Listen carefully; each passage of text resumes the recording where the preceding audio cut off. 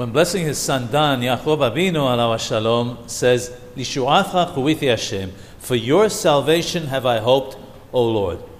Chacham Yosef Chaim alav shalom says that there are two different types of salvation, teshu'ah, natural and miraculous. As long as the average person can be saved from his trials and tribulations in a natural way, God will not perform miracles for him. However, that's not the case for the very righteous. They receive both kinds of salvation. Someone who is going through a difficult period and hopes for salvation in a natural way does not receive any reward or praise for his hopes. This is because it's the ordinary course of nature for circumstances to change and isn't something extraordinary. If, on the other hand, he hopes for salvation in a way that is beyond the norms of nature, it is considered praiseworthy. This is because it shows that he has the important requirement of emunah, faith, because he fully believes in God's ability to do that which is above nature.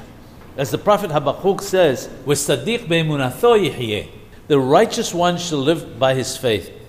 So when it says, Lishu'atcha chuvithi Hashem, for your salvation have I hoped, O Lord, it means that I didn't hope for the natural occurrence, which the holy name Elohim symbolizes, but rather I hoped for the miraculous salvation, which is connected with the holy name Hashem, the Yod-Ke Waw-Ke, which is the one used in this pasuk.